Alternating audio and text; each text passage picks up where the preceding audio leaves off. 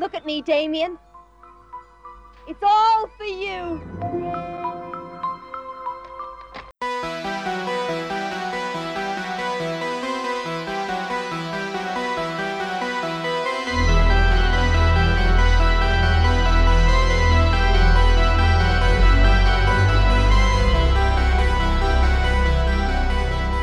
Hey, welcome to the After Hour Podcast with me, Paul. Me, Mike. Me, Chris.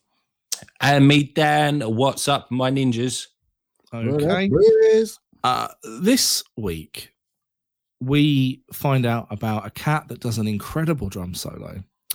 We take a little bit of a left turn and become the After Horror Photography Club for a while. And we all learn the true meaning of contendent mediocritate. So, boys, what have you been up to? I've been on the radio. Ooh. That's it. I got interviewed for local radio, local to you guys, actually, Sunlight Studios. Never do a weekly. It's in Gillingham. It's like around the corner. Never heard of it. You never heard of Gillingham. Is this a radio station that's in somebody's house? No. It's in a proper studio. Did they confuse you for the Beast of Bodmin? And they're like, we've seen him. We can interview him now. That's a weird reference. My friend, I've got a friend, and she doesn't listen to this, and she won't. But she's terrified of greyhounds because she had a recurring nightmare as a kid that the Beast of Bodmin bit her arm, and the Beast of Bodmin looked like a greyhound. Okay, so I had 2 greyhounds when I was younger. I love greyhounds, man. I know SJ's got one, so she's going to be sitting there going, what's the actual? Yeah. Is hers a greyhound? Well, it's a lurcher, I think. So it's a cross between greyhound and something. He's part of the long boy family. Okay, I get it. Yeah. You guys ever seen a borzoi? A what? A borzoi. It's like a long dog, and they look amazing. Hang on, let me find a picture and I'll put it on our group chat. This is so good for a podcast. It's well good. Is this still what you've been up to? Yeah, I've been Googling pictures of dogs. This week, I've mostly been Googling pictures of dogs. No, I was on the old radio, just being interviewed about my comedy and my music stuff.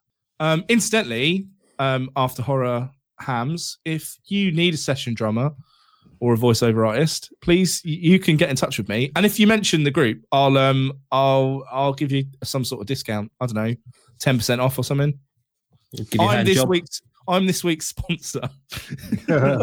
Even though he hasn't actually paid us anything. No, but I suspect there's a check on the way. Yeah. Just check. Cool. And when we receive it, it'll go boing, boing, boing. Depends on what day of the month. Yeah, that's it, really. I was on the radio. That's all I've done all week. That's pretty much it. Everything got cancelled due to snow. I've taught some online lessons, and went sledding outside my house in a box. That's all I've done. I love it. We get 2 inches of snow in this country and everything grounds to a halt. Yeah, it's insane. Yeah. Oh no, we've had to cancel everything because it snowed a bit. Yeah, I wouldn't say this country, like Scotland, get 2 inches of snow on a normal day. Yeah, in the middle of summer. Yeah, they can handle that. It's us Southerners, us Southern fairies. We just can't cope. It scares us. It's not our normal grass and concrete and sun in the sky. Which you think, considering how the South typically votes, you think they'd enjoy, seeing white everywhere? Whoa! So, Chris, what have you been doing? Working. I actually went out in the snow to just get some fresh air today for a walk and nearly fell on my arse. Nice. Nearly means you ain't trying hard enough. You know, you sort of the one foot goes forward, the other one goes back, and you nearly do the splits. One of them. Oh God! But you still don't take your hands out of your pockets. That's a good ones.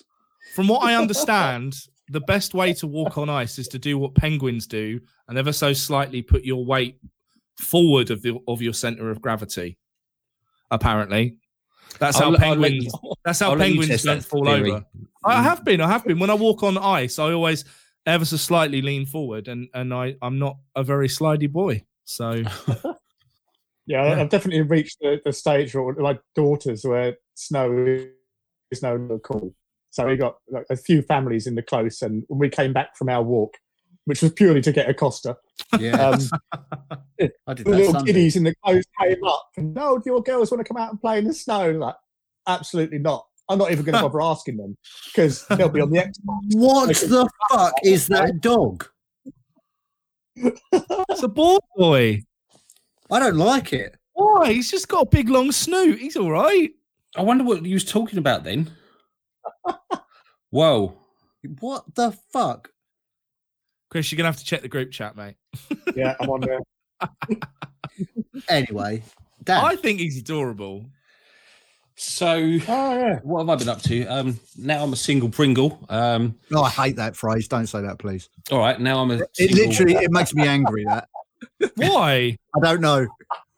It doesn't right. make any sense, for one thing. I thought it was clever. But Yeah, okay. it means he's all in the tube on his own. Yeah, literally, I'm the last and that nobody wants. And the crunchiest. Yeah, but I mean, it's not like Pringles are known for working in pairs, is it? Like, there's fucking hundreds of them in that tube. Well, if you reverse them, you can make them a duckbill. So I mean, there's not enough in the tube, but there are a lot.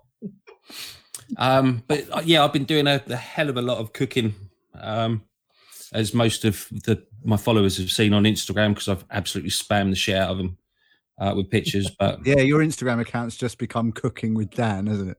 it's not even that. It's just here's the ingredients and here's what I made with it. Yeah, that's what I meant. Not was it nice? How did I do Yeah, it? you should review it. Those venison burgers look fucking amazing. Oh, and the steak. Paul, what have you been up to? I bought a new projector. Oh yeah, so you had projector dramas. Yeah, well, not really dramas, just fucking annoyance. Okay. Where it developed horizontal black lines, like really faint. They weren't like predominant. Oh my god! Considering the film we're about to review, that's fucking spooky.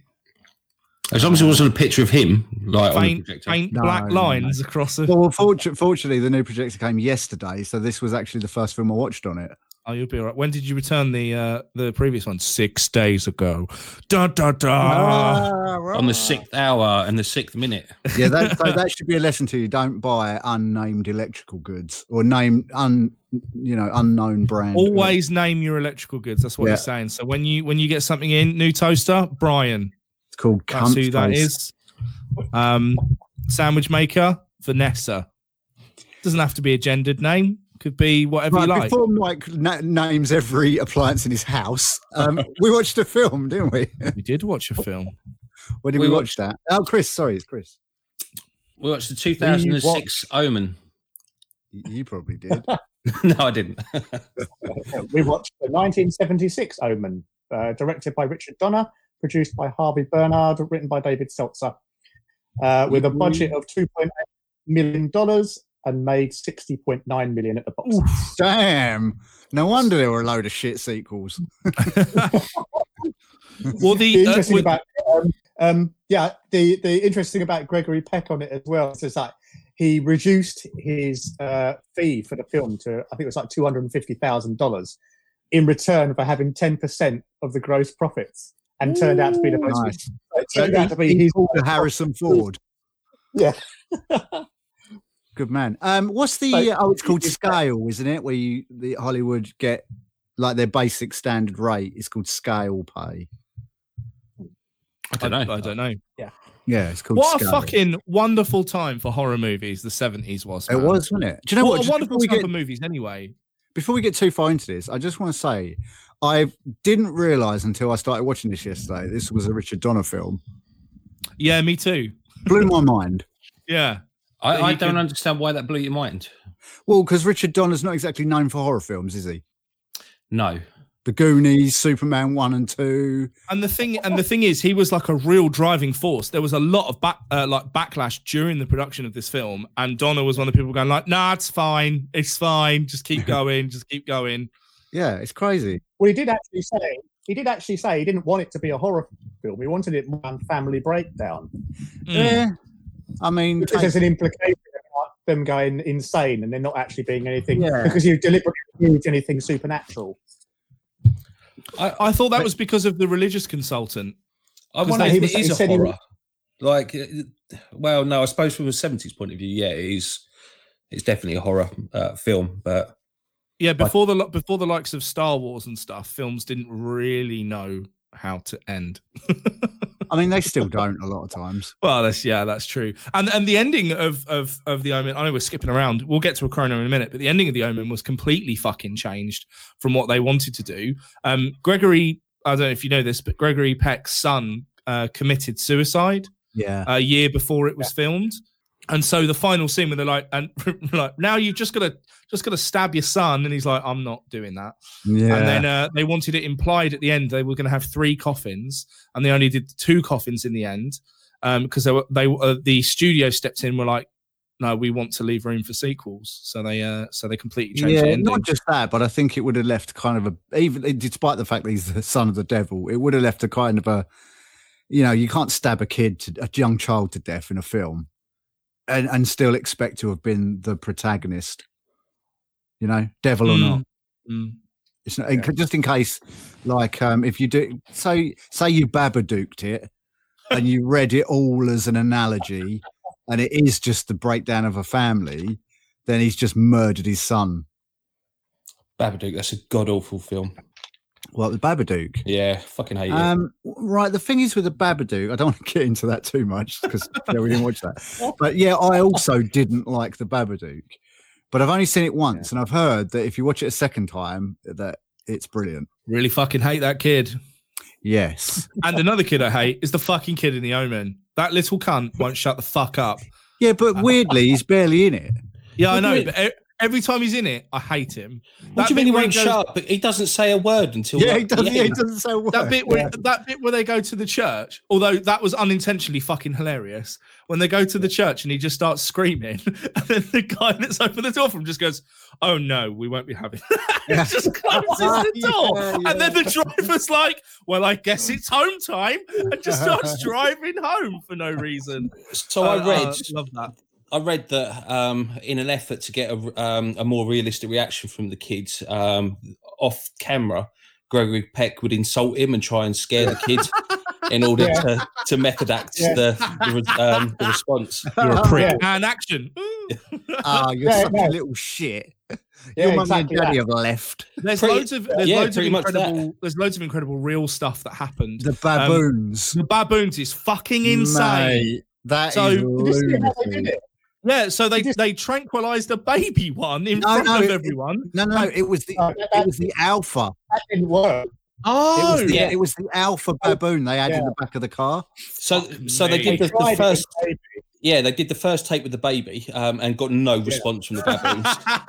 Because baboons are savage as fuck. And they were just like, we can spare that one. And then he doesn't even pay rent. Take him away. They used the king baboon, and all the baboons went absolutely mental. And they did. And it was apparently a real reaction, like from the two of them in the car. Yeah, they filmed Lee Remick the actual time and kept it in. Yeah. So her terror is real. I love that they put the kid through that terror too. The 70s was such a different time. Do you know what he does now? Nothing. He's a property developer in Kent. Really? Yeah. He runs a firm in Kent. I know he had a cameo role in the 2006 remake. Oh, did he? Yeah. Nice. He looks the same. Speaking of other roles, Billy Whitelaw also appeared in. So the nanny also appeared in Hot Fuzz as the hotel landlady. Oh, okay. Who did? Sorry, the nanny. Really? Billy Whitelaw. She's horrible looking, her. So again, I read that the idea of the roles, the nanny was supposed to be all cuddly and nice, and Billy Whitelaw decided that she wanted to make the role her own and made the nanny the dark, scary, sort of ominous character. Fucking cat chooses now to chucking a pencil around a wooden floor. Drum solo. Yeah. Fucking Fucking hell. Keeping this in. Gold. This is audio gold. She's looking at me now, looking all guilty. Anyway, we watched the film. We did. So I've got to say, Gregory Peck's acting pissed me off throughout the entire thing. I said to Duffy, man, like acting was a different thing in the 70s, wasn't it? Massively. Well, saying that, the wife was really good, and the kids obviously was shit. But we didn't see much of him, so it wasn't that bad. And the nanny was good, even the reporter. But Gregory Peck, you can tell he was a classical actor. Yes, I must act like this, and everything has to be elongated like my stare. Loads of people turned the role down. They did.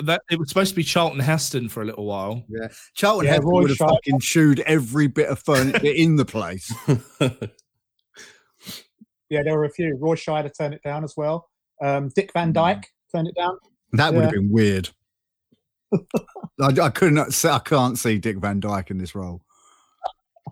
I can only see him as doing a dodgy English accent in Mary Poppins. Obviously, there was a lot going on for the recording of The Omen. A fuckload, yeah. Yeah, a shitload. The one that sort of stood out was obviously the plane crash that happened. Gregory Peck was supposed to get on a plane to Istanbul, but cancelled it. Yeah. And then it turned out that the plane he would have been on crashed and everybody died. And the fact that 3 different planes were struck by lightning. Yeah. That's right. Yeah, what? Yeah. And they say that, but how often do planes get struck by lightning? I assume it happens fairly regularly. Once, according to an article I was reading, it's like once a year a plane. Like, oh, really? So one plane will get struck. So every single plane will get struck at least once a year. Oh yeah, that's what I mean. So it's a fairly common occurrence, and they're built like fucking Faraday cages, so nothing. Yeah, they're obviously designed to be able to take that. And everyone dies once a year, and they just go, "Oh well."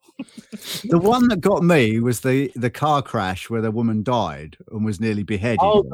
Yeah. And then they were like the stunt coordinator who was driving crawled out of the wreckage and looked at the sign, and the road sign said that he was 66.6 miles from his destination. And I thought, when was the last time you saw a road sign that was that fucking specific? Yeah, that seemed a bit weird. 6.6 miles. And he said the place was a town called Oman or something. Yeah, he was a liar. That stunt coordinator is a fucking liar. That's all there is to it. The stuntmen went fucking through it in this film though. There's a scene with Rottweilers where apparently their bite was so strong they were going through some of the steel plating that some of the actors had to wear. And one of them didn't stop when the film was when they yelled cut, and they had to be like physically removed from his leg.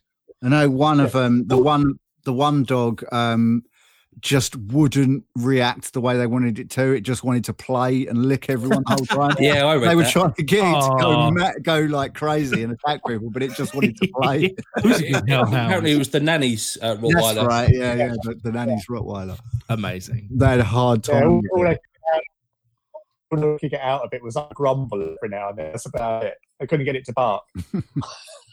I have the same trouble with my dog. He will not bark. Bless him. So I just going to say that we got Cardigan watching this film as well. It's all right. I like the style, but the colour, no. Okay. How? What are you giving? What's your thread count out of 10 for this? I'm giving it 6 out of 10. Okay, good. For style and nothing for colour. Yeah, fair. Yeah. Okay. Right.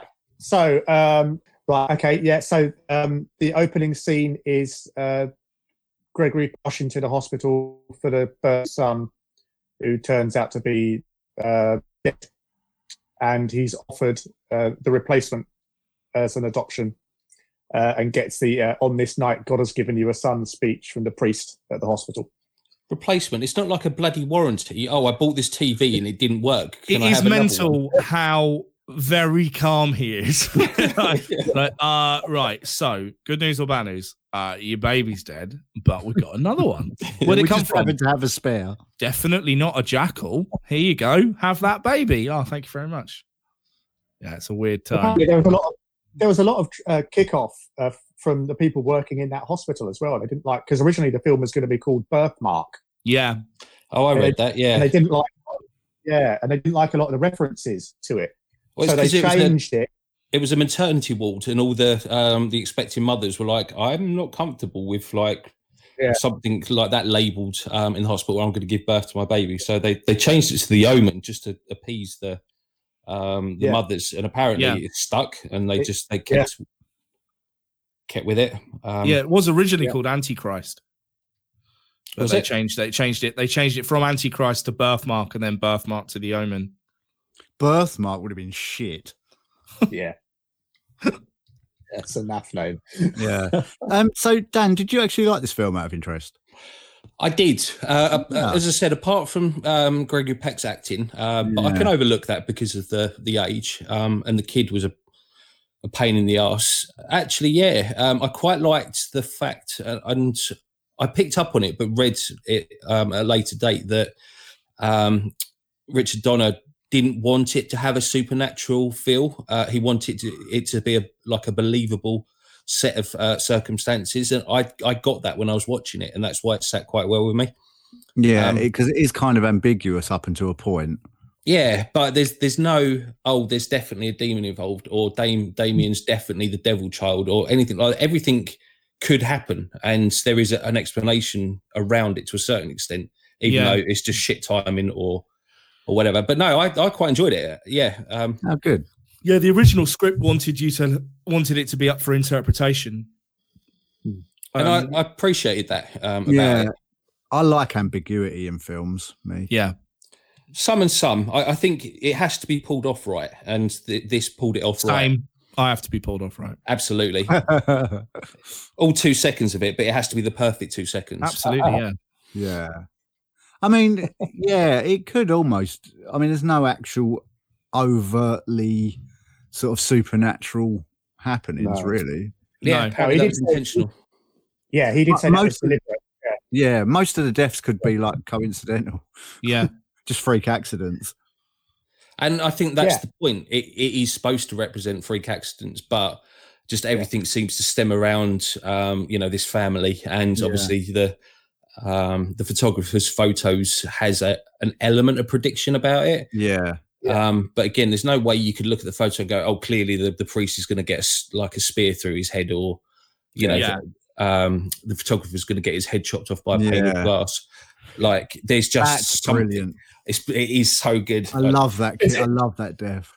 That, and I really like the really jumping out the window, hanging herself at the beginning. That was quite a shock for me. I wasn't really expecting it.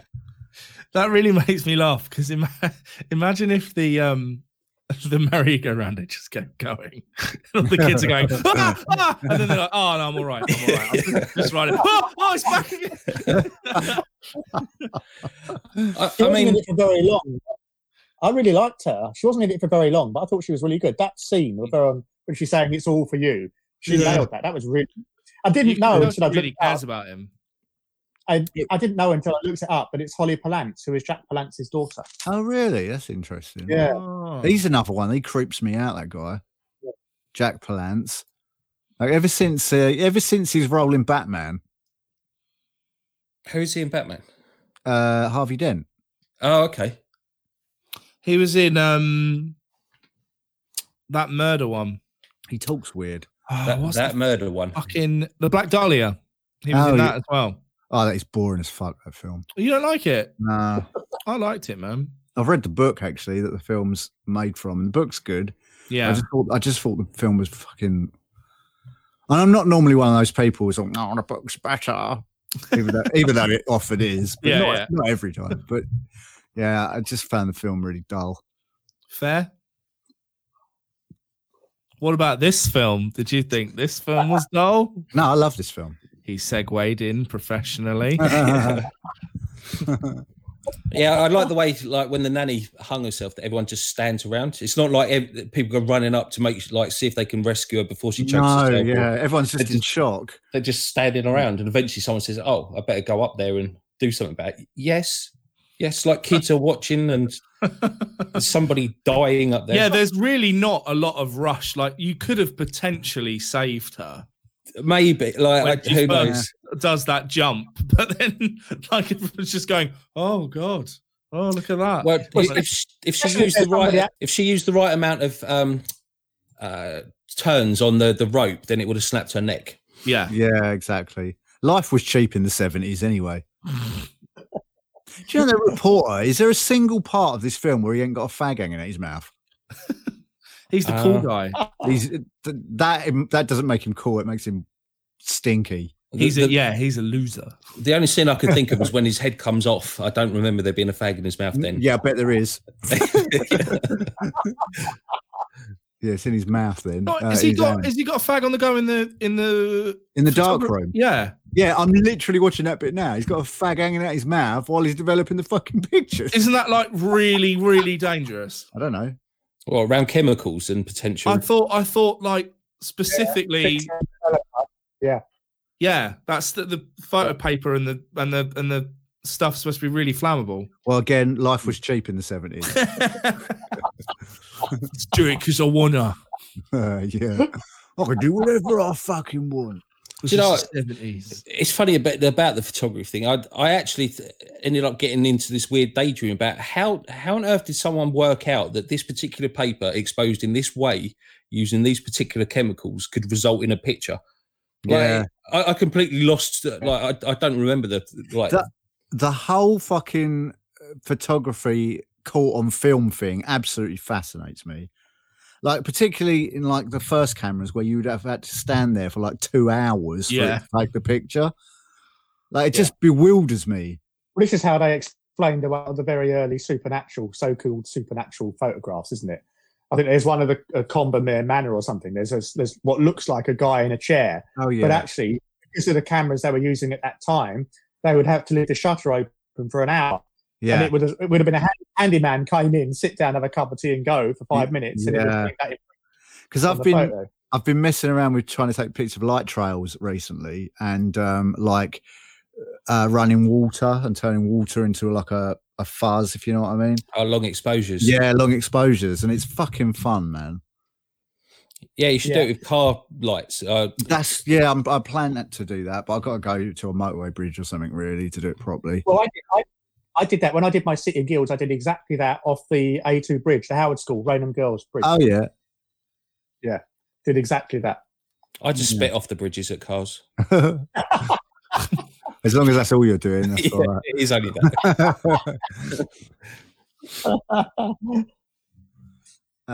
So the score to this film is really fucking good too. It's the only Oscar Jerry Goldsmith's ever won, and he never turned up. Yeah, he never turned up. Yeah, what a gangster. He got fed up. He said he got so fed up of losing, he didn't bother turning up, and he won.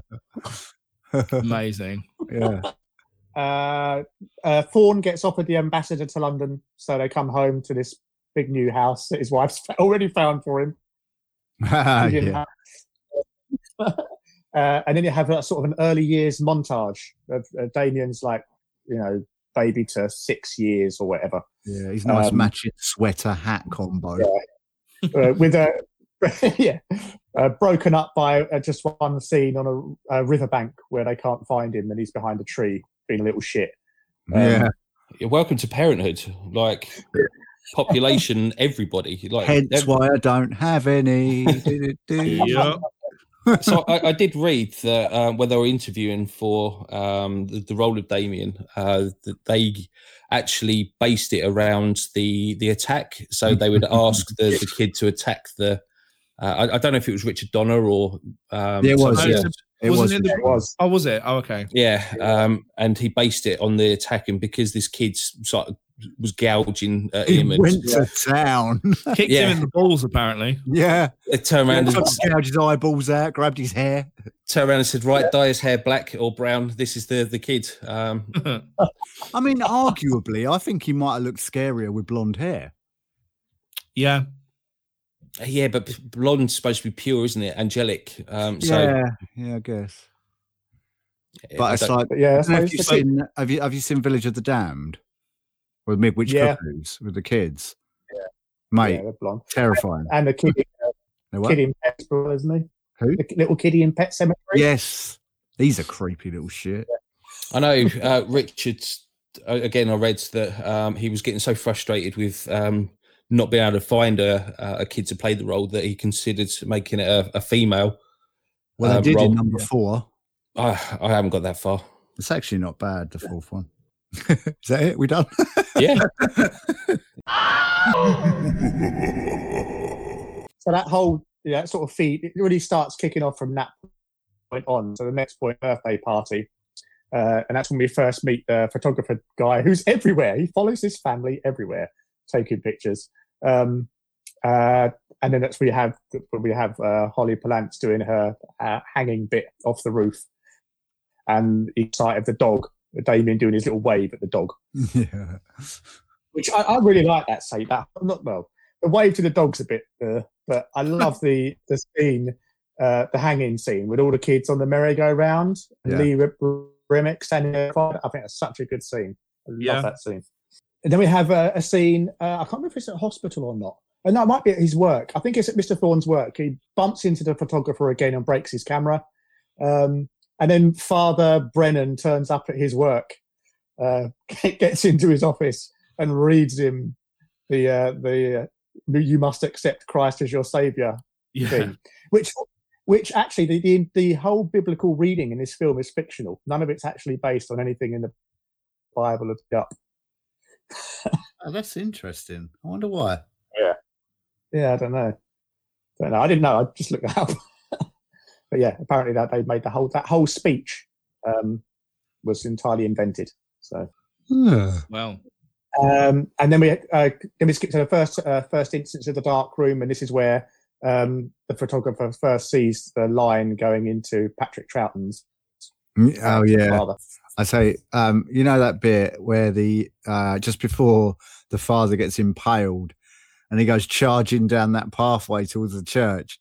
And it's fucking comical as fuck. I don't know why. I've just found it so funny. The trouble is, it's Patrick Troughton. And if you're my age, you can only ever to who. Well, so your age, see him running through a park. Yeah.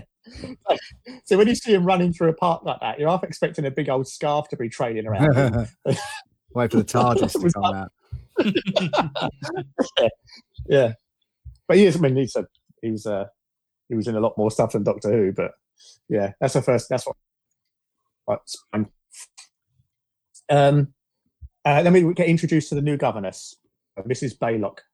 Turns up without either one of them asking for her to turn up, and claims that the agency sent her, and they just accept that. Yeah. Just have her in their house. They're like, yeah, all right, come in, look after our kid. Oh, fair enough, yeah. That felt really 70s to me because her mothering instinct kicked in. She was like, not really sure that you should just be going straight up to my child's bedroom. And then the husband steps in, no, dear, no, it's absolutely fine. Just let her go up. Oh, okay, you can go up. Yeah. Hang on. Have you got any credentials? Yeah, exactly. Yeah, I've got some references that I wrote. Here you go. The thing is, they both say, "I will be checking up on this," but neither of them ever do. No, they don't. They should have sacked her the minute she fucking gave her the business about the church. Oh, do you know what though? The funny thing is, she goes into Damien and she says, "Don't worry, I'm here to protect you." And then the very next scene is him being forced to go into a church with her nowhere to be found. She is shit at her job. Well, no, again, there's the whole scene where she's at the top of the stairs and Mrs. Thorne's at the bottom of the stairs. And she's like, no, he shouldn't be going to the church today. And she's like, no, I think you find that's my son and I want him there. No. Yeah, she just goes, oh, okay. No. Oh, yeah, you're really good. Oh, mate, I would have given her a P45 and kicked her out the door.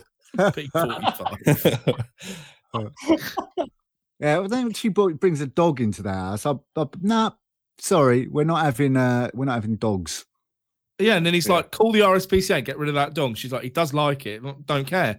And then the next day, she doesn't do that, and they're like, well, all right, yeah, nothing's done. There's been no. I'll have to deal with that dog at a later date. We'll have to keep paying her a month. She turns around and says, no, he's gone. He's gone. Oh, no, that's later on. And then, obviously, when Mr. Thorne comes home, he comes crawling down the stairs and he has to hide in another room. It's like, bro, why is this dog still here? Yeah, why am I even hiding from this dog I didn't want in the house?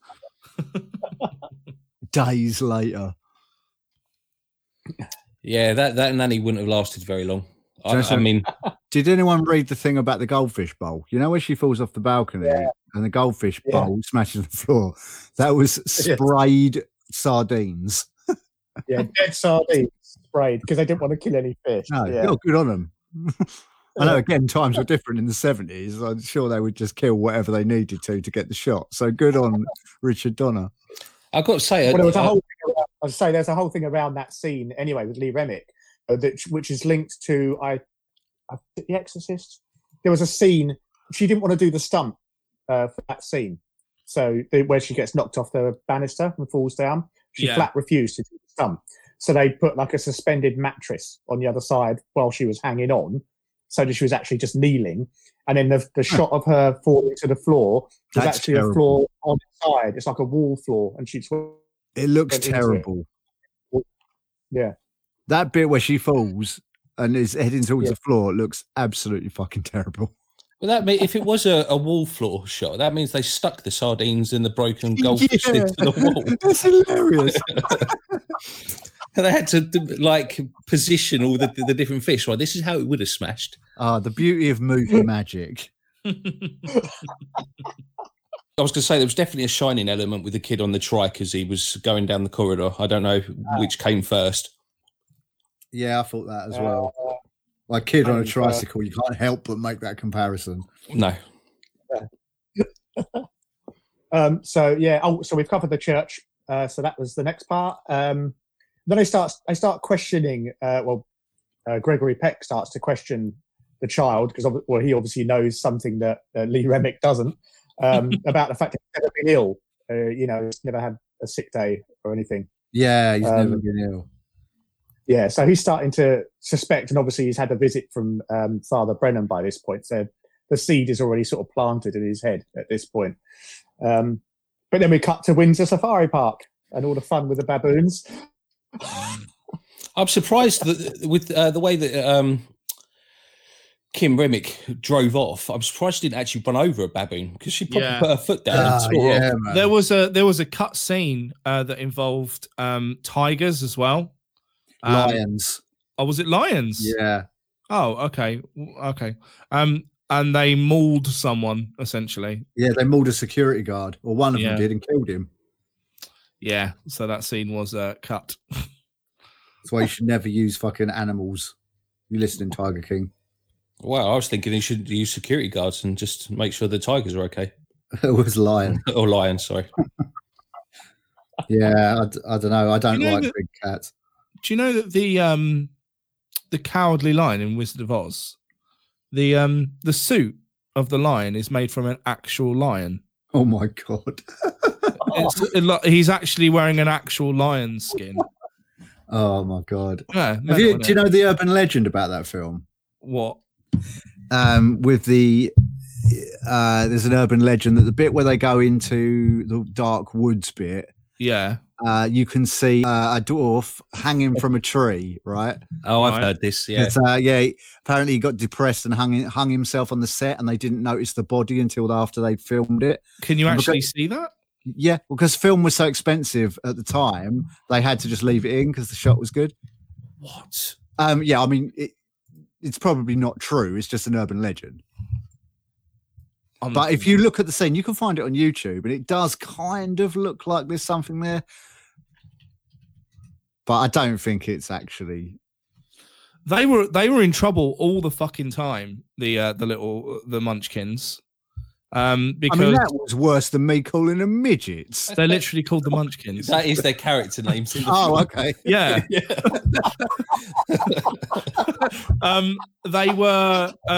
They were constantly being bailed out of jail because every night after filming they just get fucking hammered and cause absolute chaos. Well, they probably don't take much because they're only small. Yeah, just a half pint for me. So you have to cut more of Paul out of this one than me. What's going on? And they used to they were fucking monsters on and off set. They were constantly trying to look up Julie Garland's skirt and touch her up during takes and stuff. But that's like I know loads about the Wizard of Oz, and it was a fucking hellscape behind the scenes. They were calling Judy Garland had a breakdown afterwards because they had her on a pill diet where they were putting her on sleeping pills to sleep for 4 hours and then waking her up with amphetamines. Nice. And then she'd do like 18-hour shoots and then they put her back to sleep for a few hours. Jesus. The snow was asbestos in the snow scenes. Right, yeah. It's fucking insane. Yeah, and the execs were saying to Judy Garland, they're like, "You are a fat, ugly pig, and no one wants to see you on screen. You need to lose weight immediately." So she had a of pills, and I think she had like an apple a day or something. And that's what she lived on for like a couple of months. It was insane. I'd tell you now, speaking from experience, amphetamine, you wouldn't have wanted more than an apple if that was what she was on. I wouldn't have even hit an apple. Yeah, they used to call them her pep pills. Gum for 15 hours. Yeah, exactly. So that was the show about the Wizard of Oz. What we're doing next week? The Omen. Carl, Chris, bring us back on track, mate. Okay, next up, Remix, you need to see a psychiatrist because she started to have fears. You have a rug match with the photographer there again taking pictures, and another dark room where the angel is now touching him. And then we have his meeting with Father Brennan down by the river. I've got to say, just to go back to the whole psychiatrist thing, like they're laying in bed and she's like, "I need to see a psychiatrist." He's like, "Why? What's going on?" "Oh, I'm having bad dreams." That's such an American thing to do. It really is, yeah. Us Brits would be like, "I'm having bad dreams. I'll just drink it away," or whatever the case Most may be. Most of us don't even think about it. Yeah, exactly. But she's like, "I must see a psychiatrist." Like, you've had a bad dream, love. Like, get over it. Yeah. I had a nightmare the other night. First one I've had for fucking years since I was a kid. And how did that make you feel? Yeah, I don't know. I woke up, it was horrible, man. Woke up feeling real freaked out. Yeah? Yeah. What was it about? Don't remember. Oh, didn't remember as soon as I woke up. It left me feeling fucking weird all day. Woke up like proper sweating. Sorry about that, mate. Yeah, you will be. I got out of your house. I don't know why I turned that into a threat.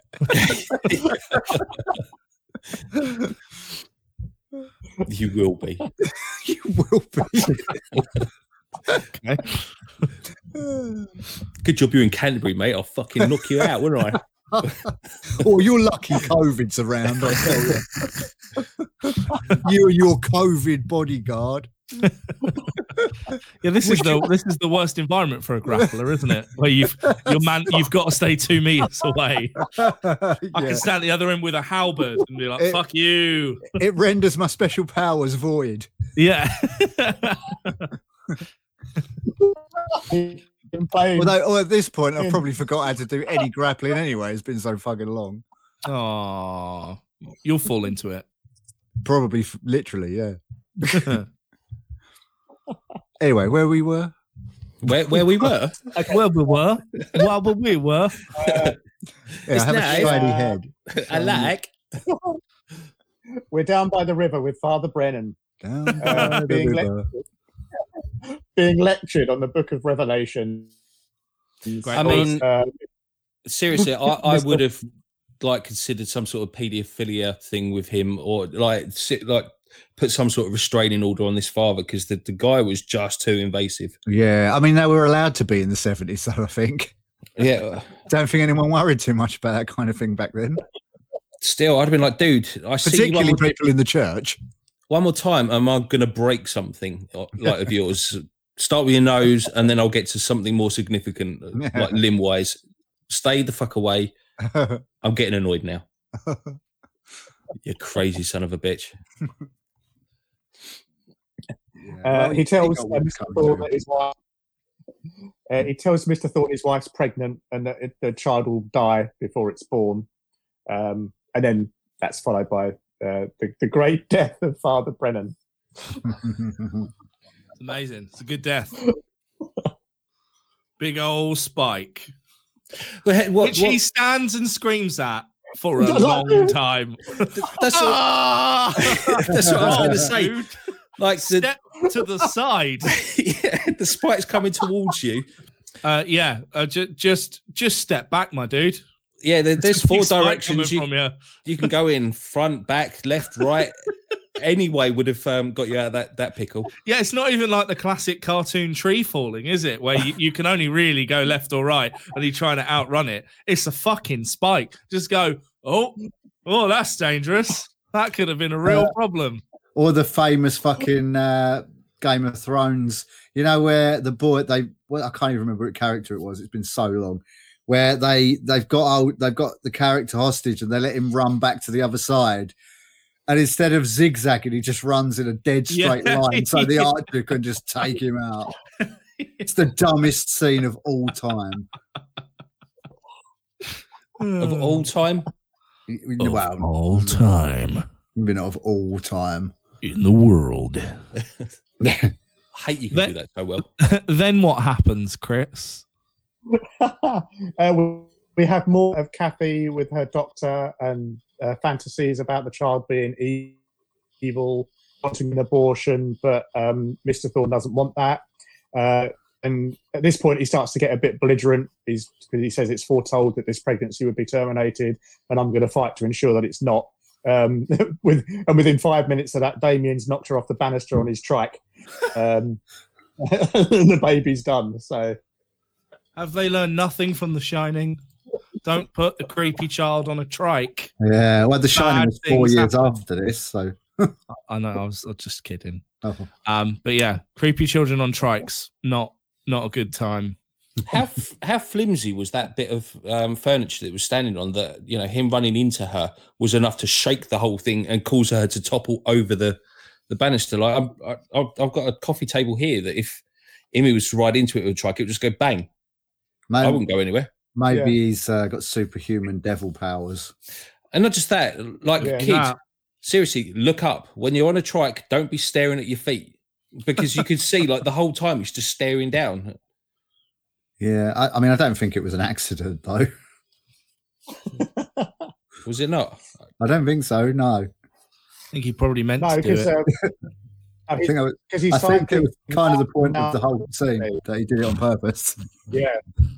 Oh, I got that. Go on. He's in with the nanny going round and round in circles, isn't he? And then she just opens the door and lets him out to go and do that. Well, that's why I thought it was an accident. It was the nanny that provoked it rather than him.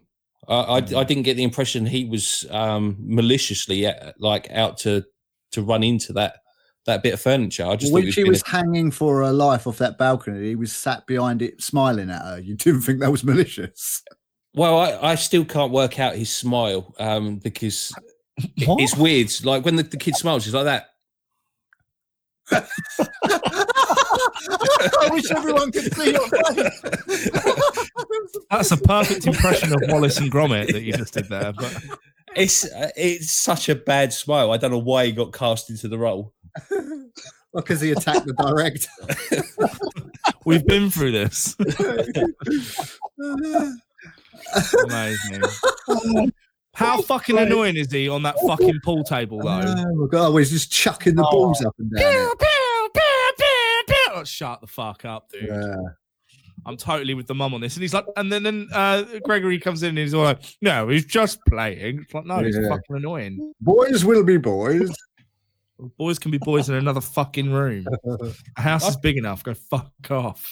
I'd be more pissed. Do you know how much it is to resurface a snooker table? No. It's not cheap. Is it not? No. How much is it exactly? I don't know, about 20 quid.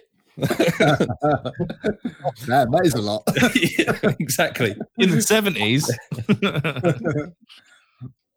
Cool, that's like £40.70 these days in today's money.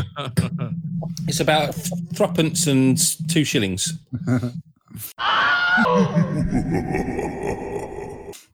Then what happens, Chris? Then the baby is gone. The doctor says you've got to be grateful she's still alive. What? And then she goes off on one about don't let him kill me. And at this point, she's until she's actually killed later in the film, she's kind of out of it. He goes off. They bugger off to Italy and start trying to trace all this stuff. Yeah, he just bails on the devil child who's living with his wife. It was that scene that really got me with Gregory Peck's acting was the phone call when he gets told that obviously she's been in an accident, and then he does this weird stare into the distance and just flops forward. I mean, the guy is going through grief at that point in real life. Like he's had this phone call for real, and his agent said, "No, you can't take time off. You've got to keep working because that will keep you busy and not focusing on it." So to then in the film that you're doing to get over the death of your fucking son, you have to go for a phone call where they go, "Yeah, your kid's dead." You probably be a bit fucking numb as well. That's typical 70s, isn't it? That is the acting equivalent of walk it off. Yeah. Yeah.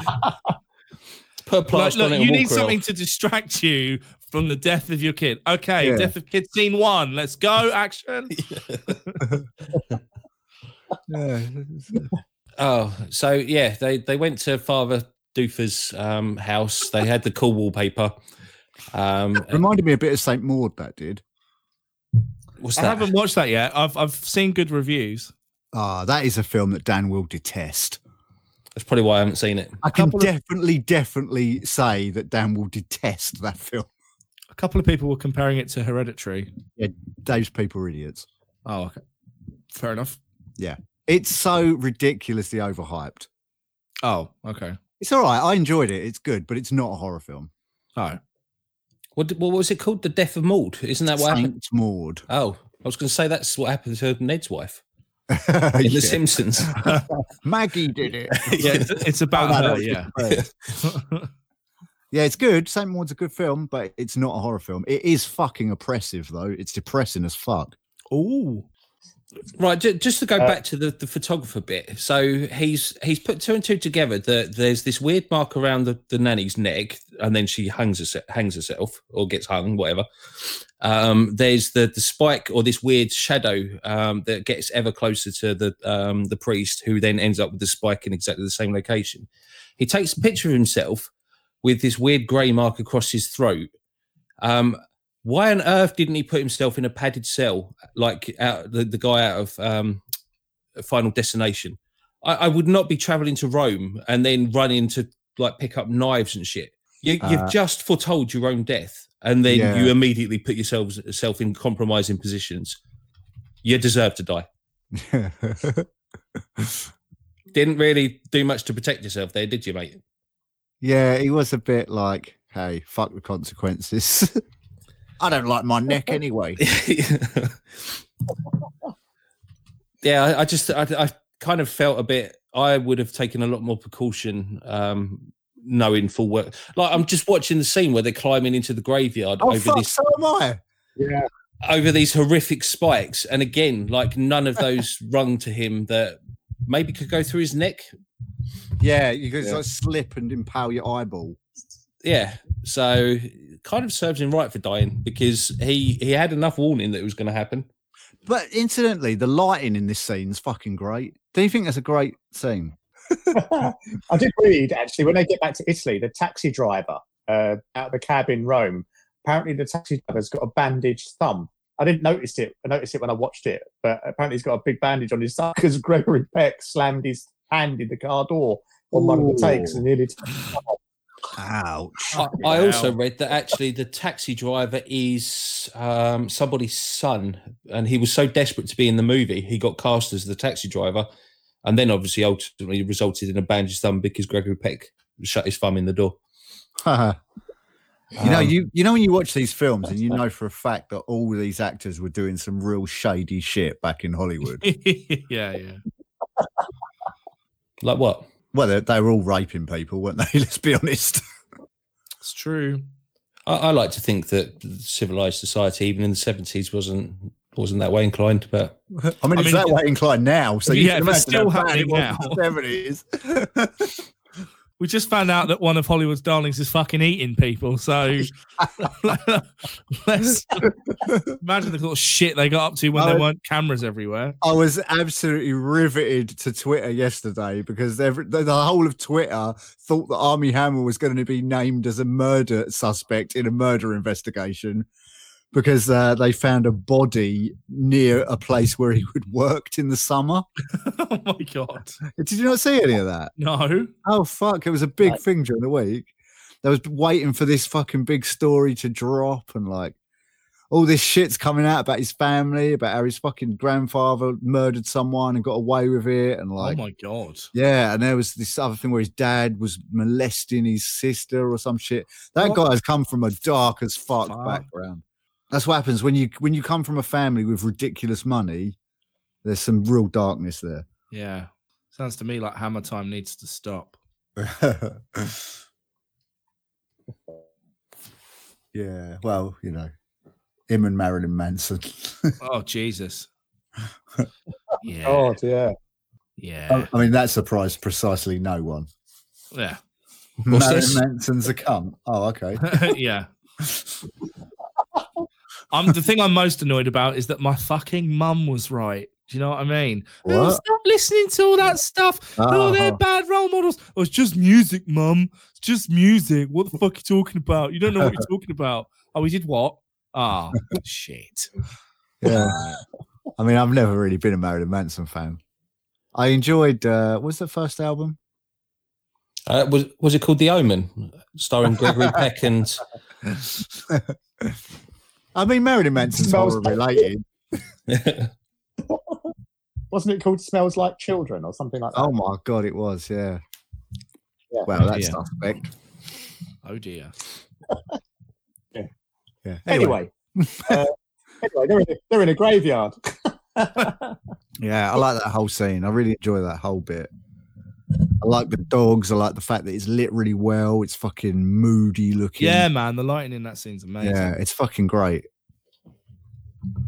That's what I like about a lot of the horror from the 70s. It's just got this sort of artsy feel because people were still trying to work out how to do everything. Yeah.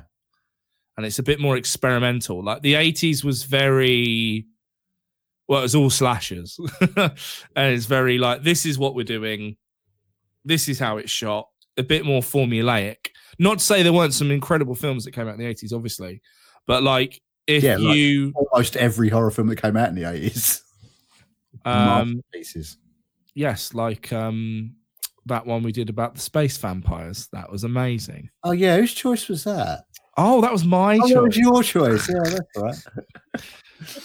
I've got a few issues with that graveyard scene. Like, don't get me wrong, it's a good scene. Lighting's great, everything that you've said. But what makes me laugh is Gregory Peck gets this weird thing to try and lever the gravestone tops off. Yeah. Seems to be able to do the bigger one by himself. But when it comes to the child's grave, it requires him and the photographer just to move it.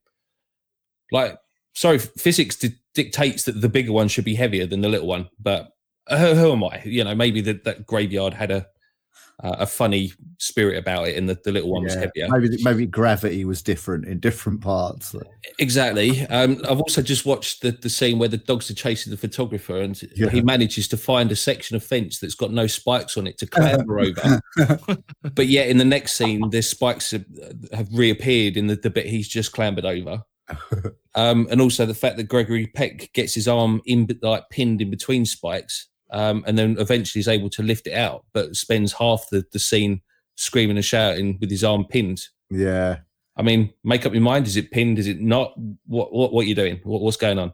I mean, I think he's a brave man to have gone through that fucking dog attack there and then gone home and not immediately shit himself when he walked through the door and saw that Rottweiler sat there. Yeah, that's true. Because I don't think I'd ever gotten over that attack.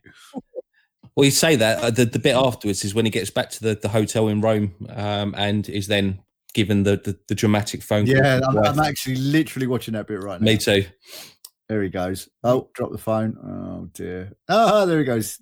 He just, he does this weird lay down. Like he's got to have a lay down. If the love of my life, like I've just been told she's dead or whatever the case may be, I'd be tearing that room apart. Like I'd be fuming, not just flop. But then I don't know. Grief. Yeah, I mean, grief makes you like. Well, I remember when I was like a kid and my nan died, I laughed. Like when my mum told me, I laughed like hysterically. Not because I hated my nan, I love my nan, but it was just a weird reaction. It was just shock. I've heard stranger reactions. Yeah. So I mean, lay him down on the bed is probably, although he does just kind of lay there as well, like for ages. He don't bother getting up and going back home or anything. He's just laying there. Yeah, it's a bit weird. That's why it just doesn't feel right. It doesn't, for the character, just doesn't seem to be the reaction you would expect from him. But then, although maybe he's just fucking had enough at this point. He's gone through the ringer. Now he's just lost the one thing he cared about the most, and he's just stuck with that fucking kid. Like I could just lay there contemplating life if I was stuck with the. And you're hanging out with that photographer who probably stinks of fags all the time. Yeah, it's true. Annoying English accent, smelling of cigarettes. Ugh. No, thank you. Apologies to any of you that smoke, by the way. I'm sure you smell lovely. But you smell. Head off to the city of Jezreel because they're told it has to be done on hallowed ground, that the blood must be spilled. And this is where the guy gives him those knives, the order in which he has to do it and how to do it. And he has a bit of a over it and says he won't hurt a child even after all this. And he throws them, and the photographer goes up and gets them. And then we get my favourite beheading. And mine. If you can. And mine. And there's a thing Donna actually said he deliberately prolonged the beheading scene so that you saw it twice. So because he had vision of people turning away in the cinema to miss the beheading, so he showed it again from a different angle to them because they thought it would be over. Brilliant. Yeah, nice. It's actually, did anyone else get Exorcist vibes from this film? Like it feels very much like The Exorcist, I think. Yeah, a little bit. I have a whole issue with like the religious connotations in these films. Why it's got to be so strong. And I think that's why I like this one the most, because although there's a religious connotation, the scenes and everything's believable. Obviously, with The Exorcist, you've got some little girl whose head spins on her shoulders, which again is physically impossible because the neck wouldn't allow that, and you've got skin that can't. There's lots of things that just take me out of the film. Whereas this, I quite like because everything is possible. Yeah, Donna did say he wanted to leave it open to the possibility that Thorne may just be deranged. Yes, as a result of the first event. Yeah, and that I quite like. So you don't have to watch this and look at it from a religious point of view. You can look at it from a coincidence and he's just lost his mind point of view. So yeah, you could. I mean, I personally prefer The Exorcist. I think I prefer this. Just because The Exorcist is fucking way more of a horror film than this. Yeah, but I prefer The Omen, you know. Yeah, I do. I was going to say, I'm kind of with Dan on that. I like The Omen. Yeah, I think I prefer this. I definitely come down on The Exorcist. Because there are parts of this film that get a little bit boring. Yeah, but you could say the same about The Exorcist. Yeah, but I don't think they do. That's the difference. I don't think there's any. The Exorcist doesn't bore me ever, but there are parts, and don't get me wrong, I really like The Omen, but there are parts of it where I think, oh God, all right, let's just get on with it. Yeah, well, the scene I'm watching now, like when they've just stumbled across this random guy in the middle of the ruins, who's got this weird stall set up, and then like you said, needs to tell them. You watch them walk a whole mile in real time to go to the fucking guy with the knives. Yeah, it's a bit like, how do you even know he's there? Like nobody's going to just stumble across him. It's a bit far fetched in that respect, but it is what it is. Yeah, I mean, that's my only complaint about this film, and even that's not a real complaint. It's just one of those things, isn't it? Hey, Mitzi. Apparently that wasn't a set. That was an actual that was going on that they film when they turn up. Apparently, when they go to the ruins in Jerusalem or Jezreel, it was an actual dig. Really? It was a dig in pro. Yeah. Oh, Yeah. that's cool. Because that's actually the bit that reminds me of The Exorcist. Because, like, you know, where they're at the same kind of ruins at the beginning of The Exorcist. Yeah. Yeah. Well, there's a lot of digs going on in the 70s, weren't they? Uncovering shit. It was the thing to do. Well, if you're an archaeologist, yeah. Not just for, like, you know, your average bricklayer. A bus driver from Kent. I know. Let's go dig up Egypt. Oh. They won't allow that. They won't allow it anymore, will they, Egypt? No, they got pissed off with it all. Yeah. Everyone kept taking their shit. Yeah, well, like, we're not having these foreigners keep coming in here fucking pillaging our history. Oh, what's that? There's a James Acaster bit on one. Oh, of hello, his, Mike. Sorry, I forgot you was here. Okay, there's a James Acaster bit on his Netflix special where he talks about museums, and they're like people come to like a British museum and go, "That's ours. Can we have that back?" And you go, "No, I'm not done looking at it. You can have it when I'm done looking at it. I'm busy looking at it. Leave it alone." Museums are just big old houses of theft. Yeah, absolutely. Can we have that back? No. Yeah. And the irony is they charge you money to look at the stuff that they stole. No, Yeah. they don't. Well, some museums do. Not many. Most museums are free. All right. Well, I've only It been was a to, like, fucking great museum, and it should be open by the time all this is fucking done with. The Hunterian Museum, which is basically on the back of the Royal Surgeons College in London. Yeah. And it's where all the medical oddities live. Yeah. And it's fucking insane. They've got the bodies one as well, haven't they? Is that the Damien Hirst thing? No, it's the Museum of the Human Anatomy, and it's just full of corpses. I've been there. Have you? Yeah. Is it good? Yeah. Oh, man. Because It's weirdly right in the middle of Trafalgar Square, isn't it? Or Piccadilly Circus, one of them. Well, it was travelling for a little while. I can't remember where I saw it, but Dr. Van or Von something. The body museum, and there's corpses there, and there's the entire blood system. So obviously everything's been stripped out apart from all the veins, and that's just been preserved. Wow. Yeah, it's awesome. That's great. Yeah. I remember we went like, I'll get this out in a minute. That wasn't a connection issue. That was just me being a dickhead. You could have totally played that off.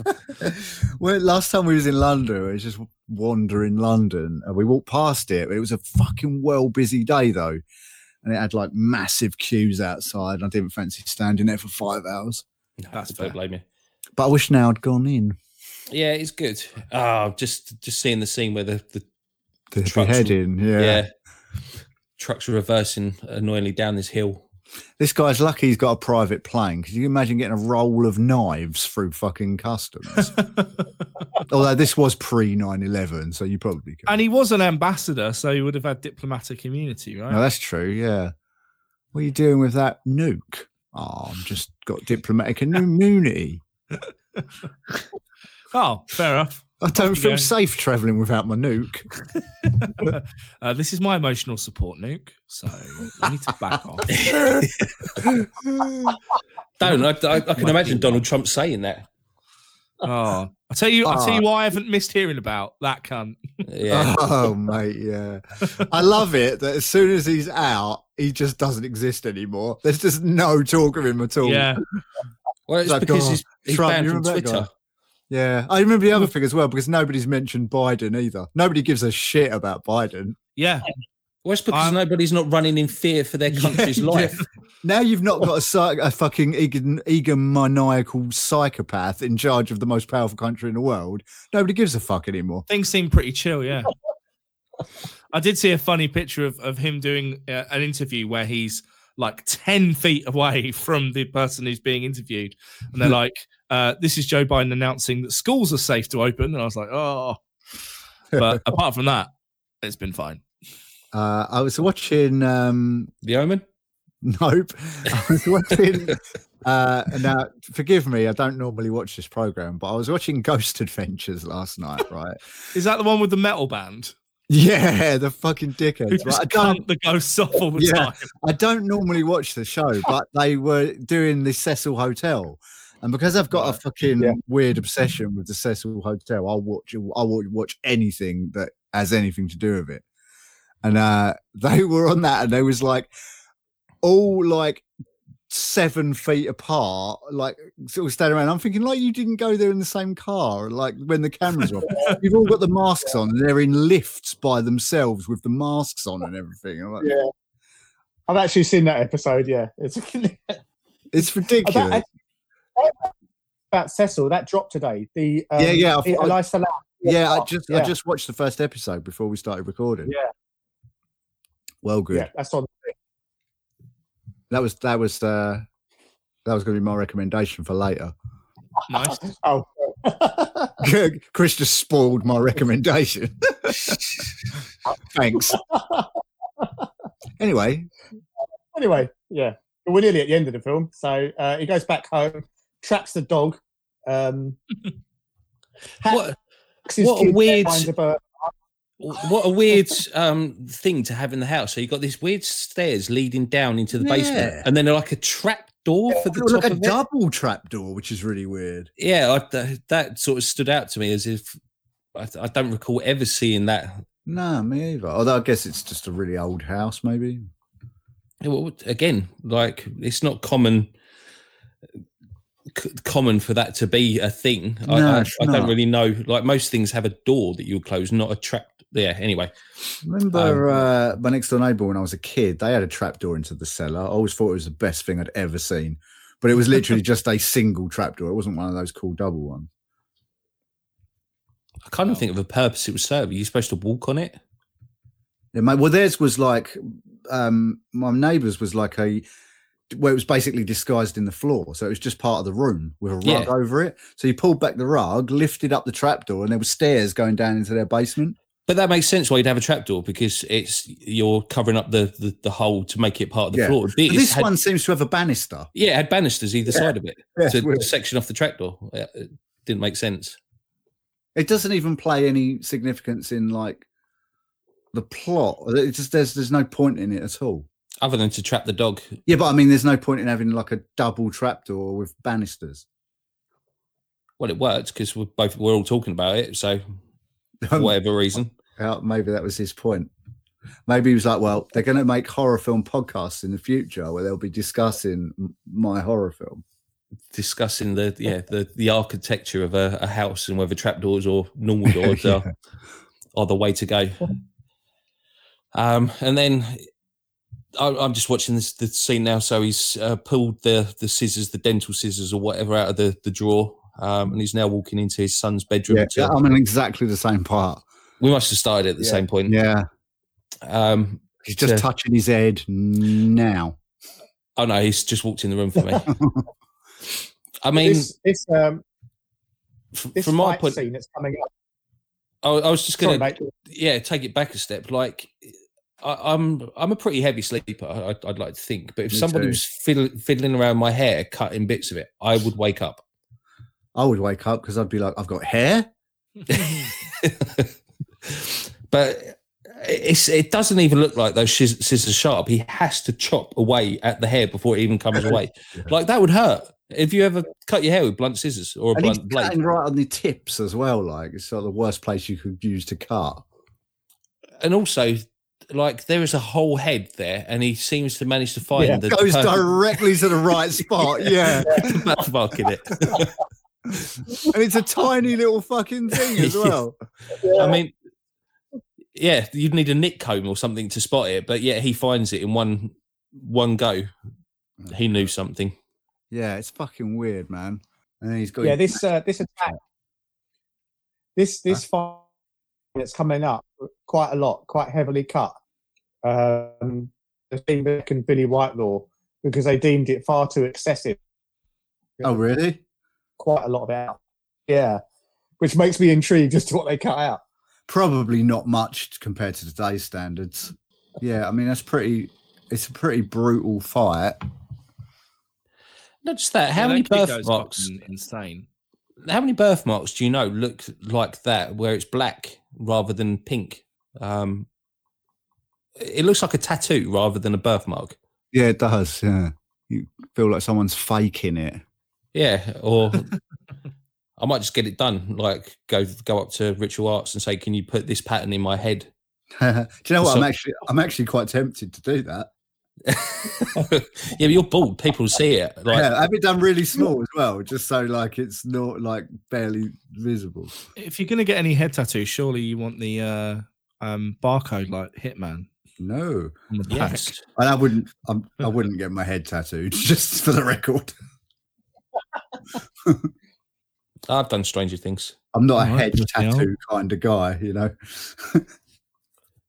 Yeah, you can't even be bothered to have hair on your head. Why would Exactly, you put a tattoo there? yeah. Fuck that shit. I don't like anything on my head. Apart from wax to make it shine. No, that's just natural. Oh. Look at that. Look at it. Whoa. I can see my future, mate. Yeah, I did cut it earlier. So then we get to the alternate ending. Alternate ending? Yes. Yeah. Well, the original ending was 3. Oh, right. Okay. Yeah. He kills him, and then there are 3 coffins. I'll get you. Yeah. 3 coffins.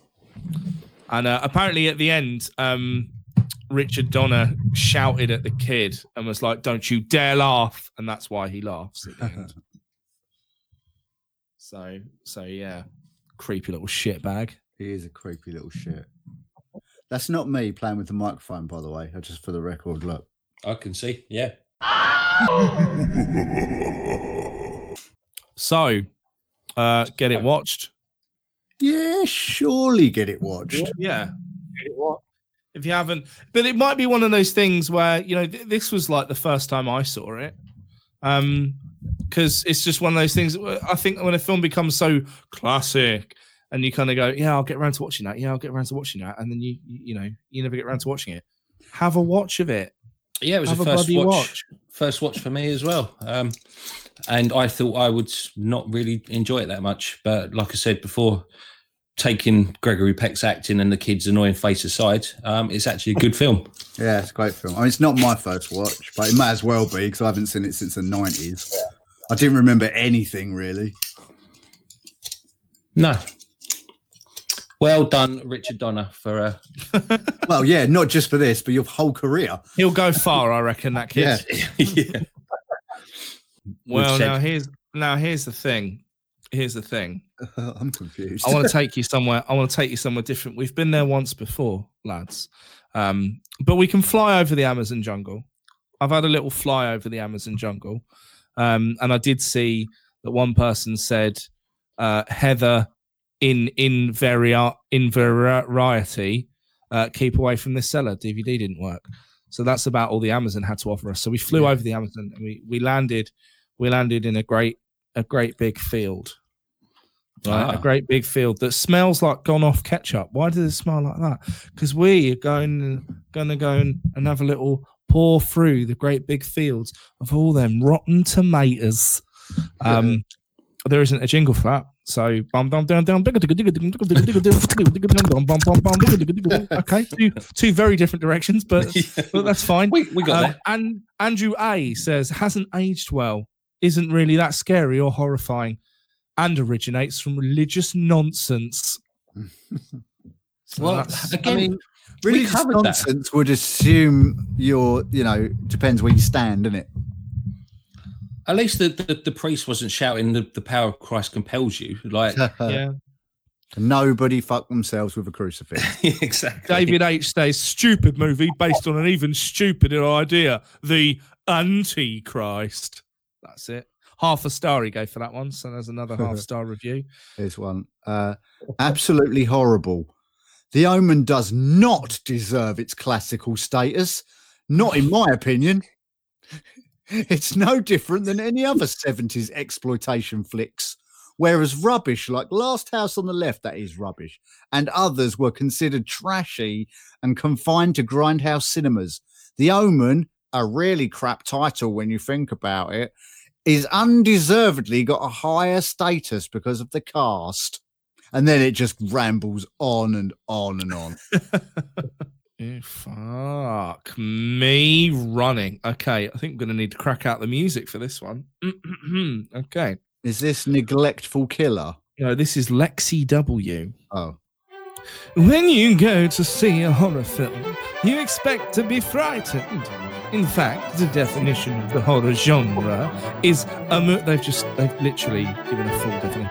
A movie that has the capacity to frighten, scare, or startle their readers or viewers by inducing feelings of horror or terror. Richard Donner's The Omen is not a movie you would want to see. A horror film that lacks excitement and is drug out and is a waste of time. Although at times it does provide a good scare, the majority of the movie is lacking entertainment. It fails to grab your attention for very long, and the storyline is long and confusing. All in all, not a good use of your time. He then proceeds... Dan's fucked off. That's fair. It then proceeds to just give you the entire plot of the movie. That's like I've read a quarter of what that was. Fucking hell. Because the rest is fucking nonsense. This was some people got 4th. too much time on their hands. Yeah, 2015 that was written. I don't watch a horror film to be like, I tell you what I'd like to be. Absolutely terrified the entire time. What the fuck? I've just thought back to a fun fact for the film that I read. Go on. So apparently they did an early screening in the US of this on the 6th of June, 1976. Oh. And while the people were in the audience watching the film, I just realised the date. apparently they went out onto the streets and put loads of posters up to signify 666. So then when the people came out, they obviously spotted these posters and freaked out over the whole thing. But yeah, I thought that was quite a clever behind the scenes way of involving the general public. Yeah, I love a bit of that. I wish they still did things like that nowadays, like just went above and beyond with cinema releases. Yeah. Made it a party. Well, they probably do, but we don't see anything like that in the UK. It's all done for the Americans. I've been to a few things like that, like when the newer Star Wars films came out at Odeon, they had a load of like 501st members down there, like loads of stormtroopers and things like that. But well, now COVID's going to be the end of cinema. No, it's not, you fucking heathen.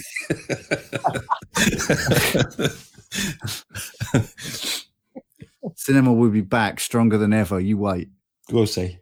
You wait. It fucking better be, otherwise my life won't be worth living.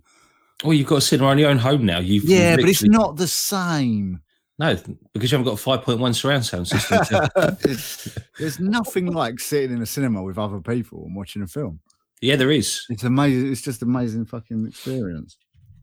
I've said this before. I was blown away by watching Tenet on IMAX. Yeah, see? There was no way you can There's get no that comparison. Yeah, you imagine watching Tenet on your TV at home for the first time. Well, I have watched it at home because obviously I own it now. So have I, but not for the first time on TV. Do you know what I mean? Fuck that. Not even close. That's not how I want to see anything for the first time. I was lucky to see Greenland on my projector. I wouldn't have, because I really enjoyed that, but I wouldn't have got the same feeling from that film if I'd watched it on the TV. Ed, what did you think of it? Hey, mate. Yeah. I thought it was brilliant. It's really good, isn't it? Yeah. I really enjoyed it. And I watched it on my TV. Yeah, but the difference is that you're not a fucking cinema addict. No. That's not your preferred way of seeing films. No, I'd rather be laid down on my sofa. Yeah, no. I want to see it on the biggest screen possible with the best sound system possible. So on that note, have we got any recommendations for this week? I have. Well, we'll start with you then, Paul. Well, if you refer back to the podcast about 15 minutes, Chris already did it. My cat was going nuts because I've forgotten to feed her. No, it's I'm going to recommend the short series on Netflix about the Cecil Hotel. It's called Crime Scene: The Vanishing at the Cecil Hotel. And it's about the weird fucking death of Alyssa Lamb. It's weird as fuck. Watch it. Well, there's loads of podcasts about it too. So if you just want to know the story, just do whatever you want. But do something involving the story because it's fucking crazy. Yeah, it's fucking mental. Yeah, I'll definitely be watching that. Yeah, I think I'll have to find a a few hours to sit down and watch that. Yeah, 4 hours because 4 parts, 1 hour each. All right, 4 hours, like few 4. Well, actually, it's less there because they're about 53 minutes each. If you want to be real precise, so a few hours then. Shit. I do the math, but I fucking hate maths and I'm terrible at it, so I'm not going to. Here's my cat with the sound effects again. Now there's a Christmas bauble come from somewhere, which she's knocking around the floor. I love cats. My recommendation is really simple. Just fucking watch Annihilation if you haven't. It's incredible. Yeah, it is. Just do that. And if you haven't watched it in the last, I'd say 6 months, go and watch it again. Yeah. It's fucking brilliant. Do it. Yeah. Dan? Well, as you know, I'm a complete tech head or gadget freak. So if it's slightly technology related or gadget related, I have to own one or at least experience it. So my recommendation would have to be my robot Hoover. Didn't you recommend that last time? No. Are you sure? I'm pretty sure, yeah. Because I'm looking at it now thinking, I've not mentioned you. You're obsessed with that fucking Hoover. It's fucking awesome, mate. Like, seriously, I can go up to bed, set it off, and then, everything's clean for me. I love it. So, yeah, I thought it was just a gimmick. And probably in the early days, it probably was. But that thing seriously hoovers my floor. And if you're a lazy cunt like me, then get one. Well, my TV one would have been the same as Paul's, the Elisa Lam documentary. But I've got another one that's a bit of a laugh. There's a site called Inspirabot. And this is basically an AI that creates these inspirational posters. It's really good. Just come out fucking horrendous and funny beyond belief. So these have been shared around at work all the time at the moment. They beg or believe. Yeah, definitely just go on there and just hit regenerate and it will create a new one. And honestly, fucking crazy shit. I'll drop a few of them that I've already got into the group chat. And you can have a, What's this called? Inspirabot. Inspirabot. Yeah. It's great. Like it's a good time. or an app or something. Yeah, it's a website. Yeah, oh, cool. Yeah. Yeah. And it's all it is. It's one page. You just hit refresh and it creates a inspirational phrase or saying over a stock photograph. But the phrases are just, they're created by AI and they're just... Love it. Honestly, fucking beg your belief. Even, I could give you a couple straight off because we saved them. They're so good. So here we go. You can have kittens. They love to swallow you. That was weirdly coincidental. Yeah. Your penis eats people with a little inspirational photograph. Yeah, brilliant. Well, just the past 5 minutes, just have a laugh on there. Brilliant. Speaking of websites, we've got a website. We do. It's got a little addition, isn't it? Oh, it certainly has. Well remembered. I forgot about that. So if you pop your web browser onto afterhorror.co.uk, not only will you see a beautifully designed and crafted masterpiece of stuff that I've done. So you can listen back to old episodes or whatever the case may be. You can now leave us little voicemails. So there's a little sidebar on the right-hand side that you click it. It doesn't cost you any sort of mobile credits or anything like that. It just records straight to a server that we can pick up the audio files from. 90 minutes or 90 seconds worth of audio. Drop us a thing. Yeah.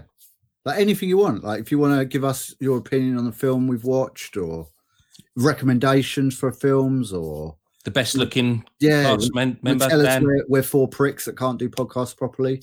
3 pricks and a Dan. Anything you want to do, record it, send it in. We'll play it on the podcast. Yeah, we'll get it out on the podcast. Yeah. We thought it would be a bit of fun. Yeah, if you've ever wanted to hear your voice on a distinctly mediocre podcast, you chuck it on over. You say that we're gonna take over the world, and then you're gonna look back and go, "We're not mediocre." Yeah, we are. Actually, we're not even at mediocre yet. We strive for mediocre. We need to find out what that is in Latin, and that's going to be that's going to be our thing. Our crest. There's got to be some kind of fucking Google. Yeah. It would be like strive for mediocrity or something. Hang on. Yeah, in Latin. Yeah, go ahead. Go on. It's condendum mediocritatum. I've got very slightly different contendent mediocritate. I like that. Sounds that. more like Event Horizon, so we go with that one. So Paul, it's your go this week. It is. What do you reckon? Because in aid of the snow, in honor of the snow, we're gonna go for John Carpenter's The Thing. Yes. Oh yes. Yeah, buddy. That's exciting. Well, I do remember we could cut that episode short right now. Just get it watched. Absolutely. Until next time, he's been Paul. He's been Dan. He's been Chris. And he's been Mike. Bye. Love you. Bye.